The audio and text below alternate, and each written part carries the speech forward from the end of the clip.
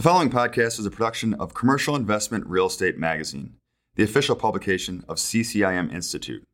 For more on the latest trends, best practices, and continuing education in all areas of the industry, visit our website at ccim.com and sign up for our education e-newsletter.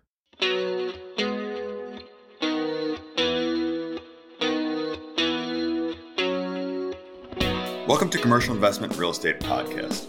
I'm Nicholas Leiter, Senior Content Editor for the magazine. Today I'm joined by Blaine Strickland, CCIM, a 40-year veteran of commercial real estate who has seemingly done it all in the industry, from broker, manager, and consultant to CCIM instructor, coach, and author. Blaine, welcome to Commercial Investment Real Estate Podcast. Thanks, Nick. It's great to be here with you. You recently published Adapt, a book that states disruption is coming to real estate and asks if we're ready for it. It's funny timing for publishing a book like this that discusses disruption, specifically in real estate. And you've been clear in saying that Adapt isn't directly applicable to something like COVID-19. But as a thought leader in industry, do you see opportunities in our current reality? And really, how are the most effective brokers handling this situation? Yeah, great question. It's been a little bit fun for me because I published a book with the word disruption in the title. The book was formally published on March 18th, which was really about the launch day for the quarantine program. And so people turned to me and said, wow, how did you plan that? How did you plan a world pandemic with your launch of your book? And so that's a sort of a chuckle as you and I have talked about offline. When I talk about disruption in the book Adapt, I'm referring to factors that I think are unique to commercial real estate brokerage. So I make it clear in the introduction that, global pandemics and the onset of technology in general are absolutely disruptors, but they'll be disruptors for all of us, as has now been proven. What I tried to think about in the book was factors that I felt would be unique to commercial real estate. But I obviously have been asked many times about the situation that we're in. Mm-hmm. And I think all of us tired very rapidly of the webinars about how to collect rent and what force majeure really means. And so what I find now is that the brokers that are the most productive, what I would call the best practices, those brokers have taken an interesting tack, in my opinion, and I would describe it roughly as this, which is they've said, okay, this great quarantine moment is going to be, let's say, at least 90 days long. And we're, as of this recording, maybe 30 days into that, and then maybe 60 more days to go. And so what they've done is said, wow, if I'm going to be quarantined for 90 days, what kinds of things would I like to have done by the time that 90-day period is up? And I find that to be a really interesting perspective because it really enables you to start to say, well, if this is where I want to be in 90 days, what activity do I undertake today in order to make sure that I reach that goal in 90 days? Where a person with a lesser perspective or maybe less vision would simply say, hey, I'm just trying to fight through the day. I'm just trying to find something to do. I'm exercising more. I'm trying to get more sleep. I'm trying to read. And those are all valuable activities. What's really interesting is when you think about, wow, a once in a lifetime period where the world sort of comes to a stop, which enables you to truly work on some of these projects that you've always wanted to work on. As Stephen Covey would call them, those quadrant 2 activities. Quadrant 2 is important but not urgent, that never quite seem to make it to the top of the list when all systems are go. So the really, I think, powerful, effective brokers are not only just getting something done, but getting something specific done during this time frame. Having this much free time on our hands, we always, have aspirations for self-improvement, but it sounds like you're advocating for self-improvement and professional improvement. Yeah, I think all of us can eat better, exercise, spend more time with family, and those have tremendous benefits, and I don't downplay those benefits. Mm-hmm. But as an example, as I wander the planet and talk to brokers, most of them are sort of moderately happy with their database, as an example. So if you knew that you had 90 days to improve your database. And I said, well, what would improvement look like? And you said, well, I was able to make my database more accurate, or I was able to expand the information I have on the contacts that are in my database, or I was able to add more contacts. And I said, well, what would that look like? How would you have to go about that? And it's like, well, that would take a couple of hours of research every day. And I said, so if you had 1,000 more contacts or you had 50% greater accuracy, would you be happy? Oh my gosh, I'd be wildly happy. Well, when you phrase it like that, then you can begin to work on it like that, which is, hey, I'm gonna scour my database and I'm gonna comb through 100 names per day. Then I eliminate the duplicates. I can see that I have old email addresses. That guy's he's not located there anymore. And so then you find the new information. Well, what happens then is 90 days later, when the quarantine is over, you're like, wow, I've got a new and improved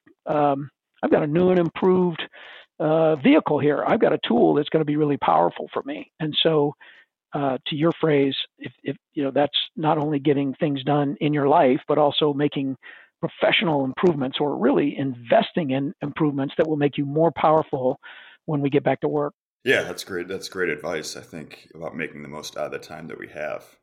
And to some of the points addressed in Adapt, you mentioned how we use professional services has changed, partly because of the gig economy and the growth of capable freelancers. What benefits can real estate professionals realize from this kind of disruption in business as usual? And what must the industry avoid doing to go the way of travel agents, as you put it in the book? Well, those are two sort of separate questions in a way. Let me address them individually, and then I'll pull them back together, Nick. The first question about the gig economy is that probably all of us have started to experience the gig economy. As an example, I improved my home office. So I go to IKEA and I find this perfect little bookcase. In fact, I buy 3 units of the same bookcase, and those bookcases have to be assembled and then attached together and then attached to the wall. And so, as you know, all of us know from IKEA, the good news is the parts are perfectly labeled and perfectly bound. The hard part is trying to follow those instructions. And so right in the box, it says, hey, IKEA recommends TaskRabbit. So I click on TaskRabbit. I'm like, well, I've never done this before. And, 5 days later, I've got a guy who's assembled this same product 5 or 6 times, comes over to my house, has all the tools, and I helped them a little bit just to make myself feel better. But it was sort of marvelous to step back and watch this guy work. And I'm like, wow. I forget what I paid, maybe $300 for him to spend, maybe 6 hours assembling it. But it was so fantastic that I was like, oh my gosh, I would gladly pay $300 to have it done so well. He had all the tools that I don't have, tools that I don't know how to use. I was like, man, that's something. And so when you expand that and you go to sites like Upwork, as an example, Upwork has something like 12 million registered freelancers. And so today, any of us, and particularly, let's say, commercial real estate brokers or players, can go to Upwork and buy very high quality services at a very reasonable rate. So you can read all about the person. You can see the number of stars that they've accumulated by past recommendations. You can see the kind of work that they've done. You can ask them questions. You can have 3 people start on the task at the same time and pick the best one. And so imagine a world in which commercial real estate brokers could buy very high quality services on a completely a la carte basis. 5 years ago, the way that worked is you would say something to your agency manager or the person in charge of marketing like, hey, do you think we could do a little better job with a map? Or, I would love to create something where we have logos of 5 companies. Or I was thinking that maybe what we could do is create a 2-page flyer or brochure or folder. And it would be like, yeah, that's a great idea. And as soon as I get to that, of course, which would often never happen, or they would be so pressed that now what happens is that you can turn to the outside world and get exactly what you want. If you want to develop a website, let's say, for every single property that you managed, that could be done extremely effectively and very cost efficiently. And so it's really been quite exciting from that standpoint.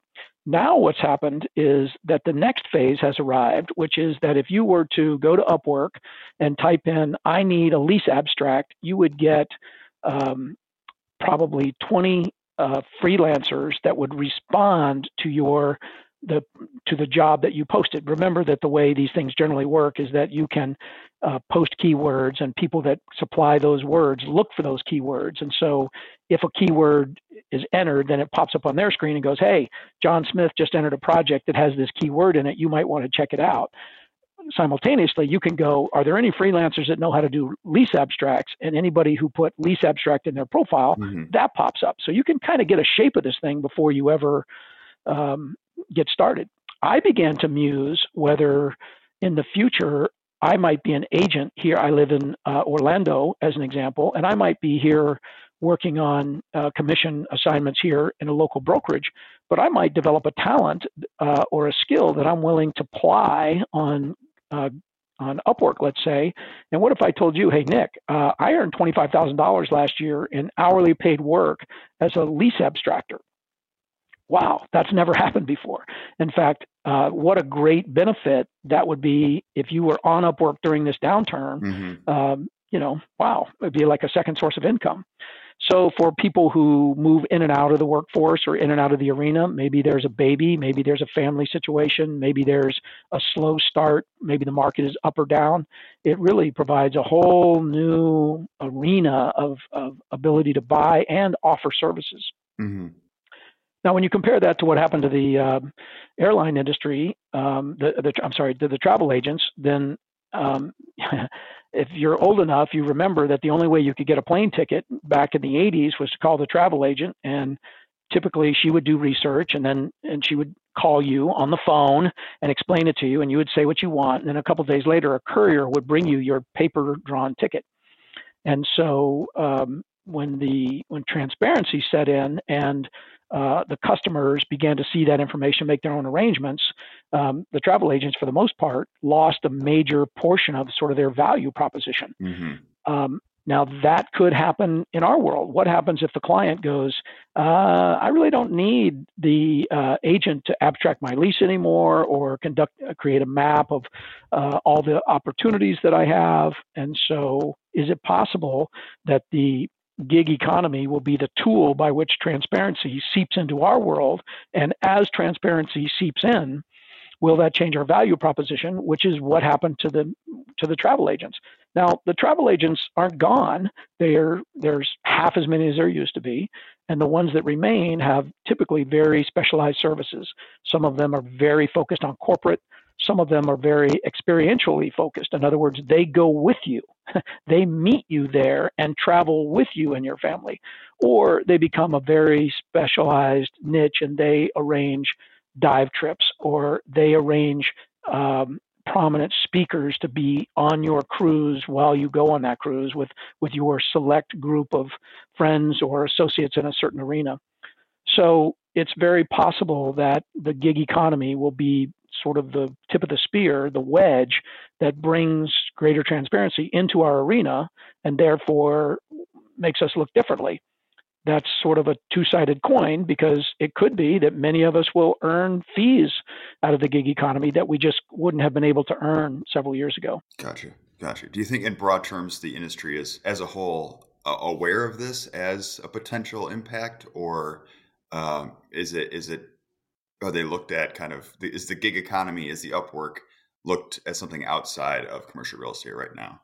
Well, I think the early players in the Upwork arena would tell you that the first freelancers were primarily technical software type guys, so that if you wanted some kind of programming event, that's where you would look. I was reading an article just this morning saying that many programmers, coders are volunteering their services because all of these communities and agencies are trying to figure what are the statistics related to the viruses, et cetera. But if you wanted that service, now they're all in the same arena. It's very, very convenient. There's a table in Adapt in which I show several commercial real estate searches that I punched into Upwork, and then how many people replied and what the hourly rates of were those people. Mm-hmm. And so whether you're aware of it or not, it's already here, and it's a growing factor. You would do yourself a great service to begin to understand how some of these things work. whether you're an offensive or a defensive player. If you're a defensive player, it's like, what a great place to get services. If you're an offensive player, you may want to say, gosh, I could do that. What's very interesting is that there could easily be commercial real estate brokers, as an example, that have skills outside the arena. And what happens when you have two lives? One is a commercial real estate player, and your second life as teaching music or teaching Russian or mentoring in chess. And you could do that on a scheduled monetary basis. Like, wow, it's a pretty startling concept. Yeah, you also mentioned online auctions as a potentially disruptive force, or perhaps one that has already arrived in commercial real estate. Can you speak to the opportunities that arise with changing technology and these new business practices? I've been in the business a long, long time. And if you'd have said auction to me 10 years ago, I would have said, yeah, there's auctions. Most of the auctions are either estate sale auctions where they, everybody visits the estate one day and then they hold the auction the next. And maybe the real estate gets auctioned in addition to the dining room table and the china. And then, of course, we've seen big equipment auctions. We've seen art auctions. We've seen banks that had REOs, real estate owned properties that they took back. They've auctioned those in some form or fashion, but it's been pretty limited. Then in 2012, I watched two brokers use the 10X platform and sell a neighborhood shopping center. Mm-hmm. And I was like, wow, what? I've never seen that. How can that be? Because the real estate is not distressed. It is complicated. There are many tenants. There's vacant space. It's a complex animal, and yet they pulled it off. And so that is when I first became really aware of the online auction, which was really thrust forward by 10X. And in the early days, the people that were primarily using 10X were the special servicers. So in other words, the lenders took the real estate back, and then they employed special servicers to dispose of all this real estate, because a typical bank it has loan officers, and it has a very small staff associated with real estate that they have to take back and own. They want to move that away from themselves as quickly as possible. And if they have a lot of it, because we had such a big downturn, they hired special servicers. Well, these special servicers were given the orders, get this stuff out of here.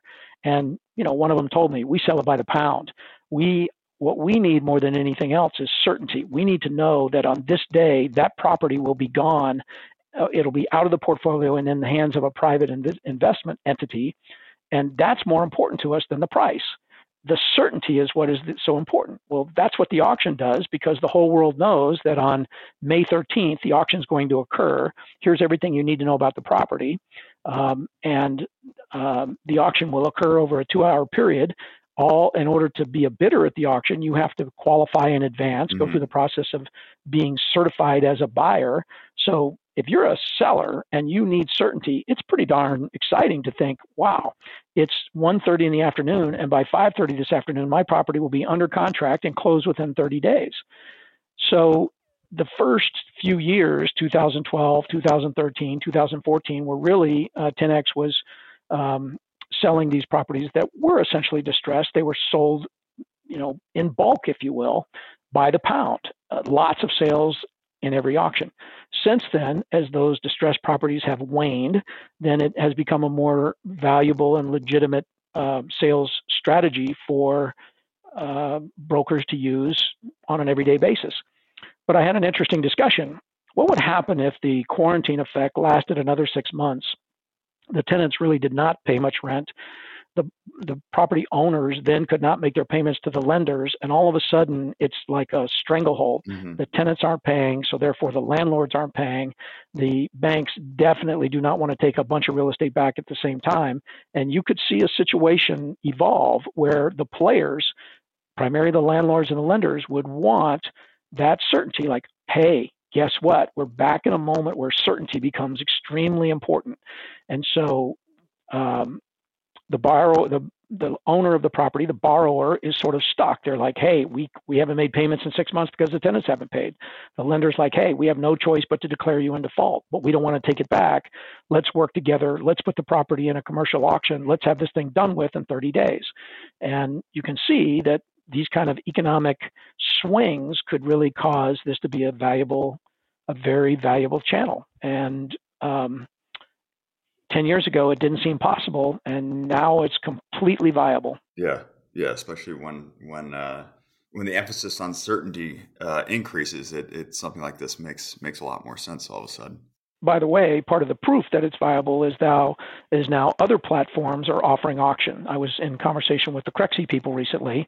Crexi is a commercial real estate oriented property listing tool primarily. It exposes properties to the market for you, and they have what might be considered a traditional method, which is, hey, here's the property, you click here, learn everything about the property, and then contact the broker and make an offer if that's what you want to do. But Crexi also has an auction channel now, and so it doesn't take long to begin to muse whether, wow, wouldn't it be interesting if eBay turned its attention to this? Since they're big auction folks, would it be really all that strange for them to look over and go, wouldn't it be fun instead of auctioning $80 sunglasses that we started auctioning $8 million hotels? Yeah, it's a possibility you could see play out. And along those lines, a lot of the talk about Amazon, another major player these days that we've all heard that name. Amazon in commercial real estate centers around its impact on warehousing, the supply chain, and those other kind of ground level changes. But you see Amazon as a potential major player in commercial real estate. First of all, how would you envision Amazon becoming a major force in commercial real estate? And what should our listeners keep an eye out for in such a scenario playing out? Well, they're not a potential player. They are the player. They've got probably, if you look at their most recent 10K, you'll see that they control something like 280 million square feet around the world of warehouse and office space, some retail. About 200 million of that is in the United States. So just try to think about 200 million square feet of space. If you like, think of it as 2 million square feet in 100 major cities around America. Yeah. And it doesn't take long to go, wow, they're kind of bigger than we thought. And I'm here in Central Florida. They are building these distribution warehouses like crazy. You are obviously familiar with Amazon Prime. And where I live, the zip code where I live is now in a category called Amazon Prime Now, which means there are a huge number of products that I can click the button on and have at my house within 2 hours. So think what that means. They've gone from giant warehouses into smaller neighborhood warehouses, and then they're using their algorithms to know that Blaine's probably going to order milk, contact solution, and copy paper. And all of a sudden, they knock at my door in 2 hours. It's been fascinating to watch that. And of course, then the whole acquisition of Whole Foods has been really fascinating. But if you simply say, okay, they're a huge player, we got that. It begins to be interesting when you start to think about, well, what would happen as an example if they decided, we're going to have a beauty pageant and award the property and facility management of all of our properties to one of the big players. And it would have to be one of the big players because they're so big and so spread out. So the local ABC Realty is not going to be able to compete in that. And about halfway through that little beauty pageant, they go, well, why would we award this to one of the giants? Why don't we just buy one of the giants? And it's not that far-fetched. They have the money to do it. They have the mindset to do it. Bezos is the richest guy in the world, even after the divorce. Bezos is the 28th largest landowner in the United States. The guy owns land in 3 or 4 places where he could create a city. And so they're just a very interesting animal to watch. Now, you can see as an example that they have teamed up with some of the residential real estate brokerage firms and said, we're going to try to figure out some kind of alliance with you. And how about we do this? If the customer, the the player on the street, the buyer of the home, will agree to work with you. We will award them a $100, $1,000, $5,000 Amazon gift card for working with you. And when the sale closes, then you will earn a commission, and we will award the gift card. And so that becomes pretty compelling, is to think, wow, I would be getting sort of $1,000 gift from my broker who represents me. That seems pretty compelling. Well, that's just, you can feel that's just a little tiny toehold as to how they might begin to enter into our world. And it's just fascinating to think about what this giant behemoth user of real estate might do. There's one final factor that comes into play, which is almost mind-boggling, which is that when Amazon conducted their HQ2 sweepstakes, which, remember, was we need a home somewhere in America outside of Silicon Valley. I'm sorry, outside of Seattle, where we could house 50,000 people. And so that's a giant commercial real estate need right there. I mean, 50,000 people is, depending on the density, that's a lot of square footage. That could easily be 10 million square feet. So they produced the RFP, the request for proposal. 238 cities respond to this very detailed request. Amazon takes all that information in. So now think about it. Amazon has the complete profile of 238 cities. Now, these profiles were prepared aggressively by these cities. I've looked at what was prepared for Orlando as an example, and I never knew all these things about Orlando. I didn't know they had those kind of saved up benefits. So now you've got this very large user who's also maybe the most knowledgeable user. Yeah. And when you start thinking about, man, if they ever tried to leverage everything they knew, because they would literally be able to look you in the eye and go, no, we know you have 200 acres that you could give us for free. And they're like, man, maybe not. And they're like, okay, that's fine. We'll just get it from Austin, Texas, because we know they have it too. So it's just really, really interesting to think about what could transpire there. Yeah, it's certainly heady stuff when you're talking about 280 million square feet and 50,000 people relocating somewhere. Yeah. And yeah, kind of moving away to more broader topics. As a CCIM instructor, what skill sets would you recommend for CRE professionals to either brush up on right now, or to even start learning to best position themselves to be ready to hit the ground running once these stay-at-home orders are lifted? Well, if I keep my CCIM hat on, I will never fail to do a commercial for Site to Do Business. I teach 101 and 103. As the CCIMs will know, CI 102 is the market analysis class, and the class that many people think that, that's where I'm going to learn about STDB. I always talk about it in 101, my 101 and 103 classes as well. I would just simply say this. I'm an old guy. There's most of the industry is younger than me, but I enjoy creating studies, maps, visualizations for my clients. Of course, most of my clients are coaching clients. So what I'm doing is saying, hey, let me show you something that would cause you to be more valuable to your clients who pay you money. And I have just been continually impressed with the information that can now be transformed into a visualization. When I started many, many years ago, if you were a real estate director, you would come to town and go, Blaine, let's get in the car and do a windshield tour. And we would drive around. We'd spend the whole day driving around. You go, I like this part of town. These houses are real nice. These are well kept up. These people can afford, our product. And that's the way we did it. Now you can paint such an unbelievable story with the layers of data that if you're not doing that, you will soon be surpassed, because it's far beyond the best practice. There is a group of people who have learned how to use it, and they are pressing that advantage. And if you're not using it, you're missing a huge benefit, first of all, for what you pay for. And then secondly, it's really the state of the art. Mm-hmm. But if I use a broader hat, Nick, what I would tell you is that the future is in what's being called predictive analytics. all of us are exposed to algorithms every day.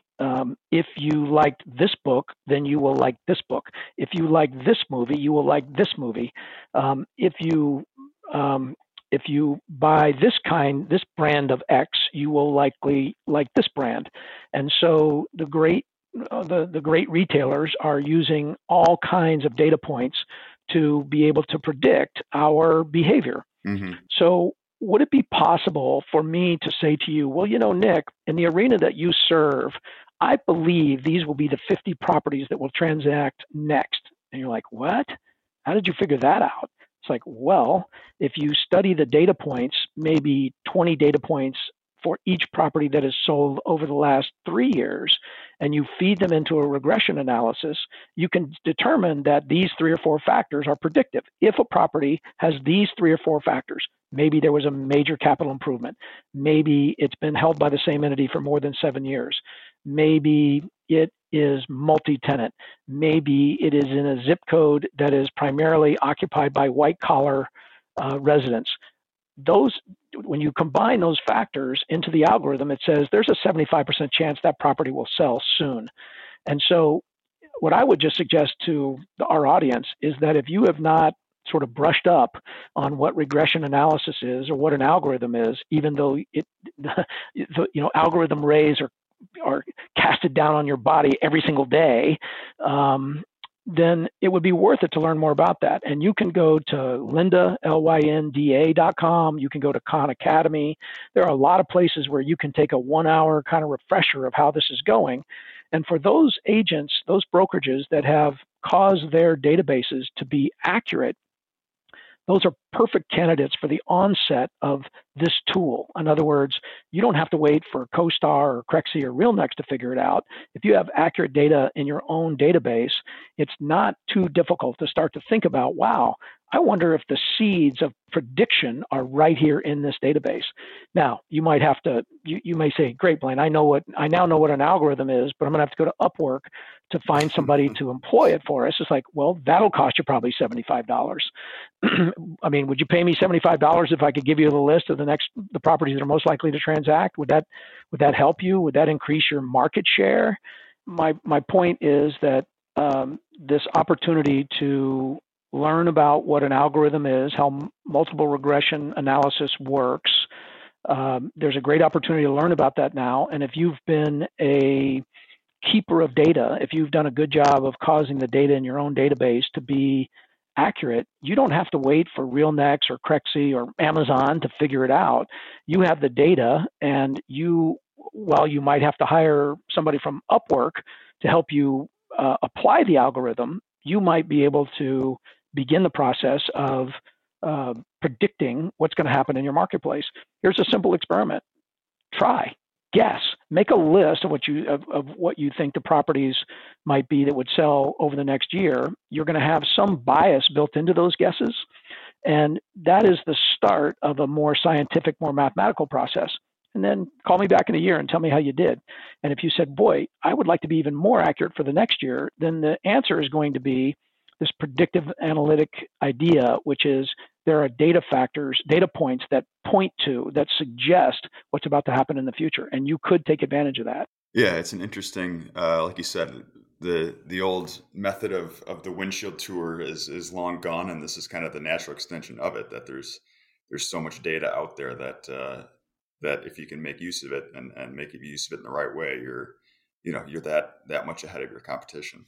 Yeah, it really, in today's world, the way you could almost say the transformation, Nick, has gone from what you can see to what you can't see. In other words, if we ride around in the car and we look at the outside of people's houses, you're like, yeah, well, that seems like a nice house. In general, these houses seem well kept up. But Nick, what if I said to you, but Nick, I can give you an X-ray of what every one of these people in this street spends via credit card data. Mm-hmm. You can't drive by the outside of somebody's house and see what they're spending money on, but that's a known fact now. That's old news. We've had credit card data for years. Yeah, that's a great point. And a final question, just on a more personal note, you're the second in 3 generations of CCM designees. What does that mean to you, knowing that the business that you've dedicated your life to is something of a family tradition right now, where you can share it with your father and your son? Well, my first reaction to that question is first that my 87-year-old father, who lives in Colorado Springs and became a designee in 1984, is healthy. He's safe and he's healthy. So I'm pretty darn happy about that. Yeah, that's a top priority. I talk to my father frequently. He's not active in the business anymore, but he's in good health. He can hear, he can move. He's certainly somebody you would want to model yourself after in terms of health and taking care of yourself. My son is 29 years old. He lives about 40 minutes away in Central Florida. And of course, I interact with him even more frequently. And I became a designee in 87. So my dad, 84, me, 87, my son, 2018. And that's the first time that's happened in history. We just kind of hit the demographics perfectly because the Institute is 50 plus years old now. And we took the better part of 40 years span to fit into that curve. But my dad was a leader in his day. I was very active in local organization kind of in my day. I've been an instructor for the last 13 years, and I teach 6 or 7 times a year. And now my son he's the president-elect of his local district. So it's been a lifelong thing for us. We're huge fans. We're all bought in. The CCIM organization and the meaning of the designation, the networking that it's created, the relationships that we've built really have been life-changing for us and something that has always been a joy, not any kind of obligation. To this day, I still enjoy teaching CI 101, and for the very first time, people's eyes sort of pop open and go, oh, that's what cap rate is. And they can hardly wait to run back to their business because they've now been armed with a powerful tool that they can immediately put into play. And I think for me, that might be the single biggest, the most magnetic element of CCIM to me, which is the information that we traffic in makes people better at what they do. It's immediately usable. It is street driven. In other words, the conversations that we're going to have, that we're going to enable you to have, are going to be the conversations that you have with your prospects, in the old days when we went to coffee shops. But the coffee shop conversations that enable you to be powerful, convey a value proposition, and then be in control of your business because of the knowledge that you bring. That's pretty heady stuff, and it's magnetic to me to this day. Yeah, well, I think as far as street-ready knowledge goes, I think you joining us today is going to give our listeners a lot of tidbits they can use right away, whether it's in quarantine or whether it's the day after these are lifted and we're ready to get back to business. So first of all, Blaine, thank you so much for joining CRE podcast today. Yeah, I've enjoyed it. As you can tell, I'm enthusiastic and remain so, and I appreciate the opportunity to interact with you and with the audience. All right, great. Thank you, Blaine. Okay, Nick. Thank you. Thanks for listening to this episode of Commercial Investment Real Estate Podcast. Head to SoundCloud, iTunes, Spotify, or wherever you listen to your favorite podcasts. Don't forget to rate, review, and subscribe. Join us next month for a brand new episode of Commercial Investment Real Estate Podcast, featuring another leading figure from the world of commercial real estate.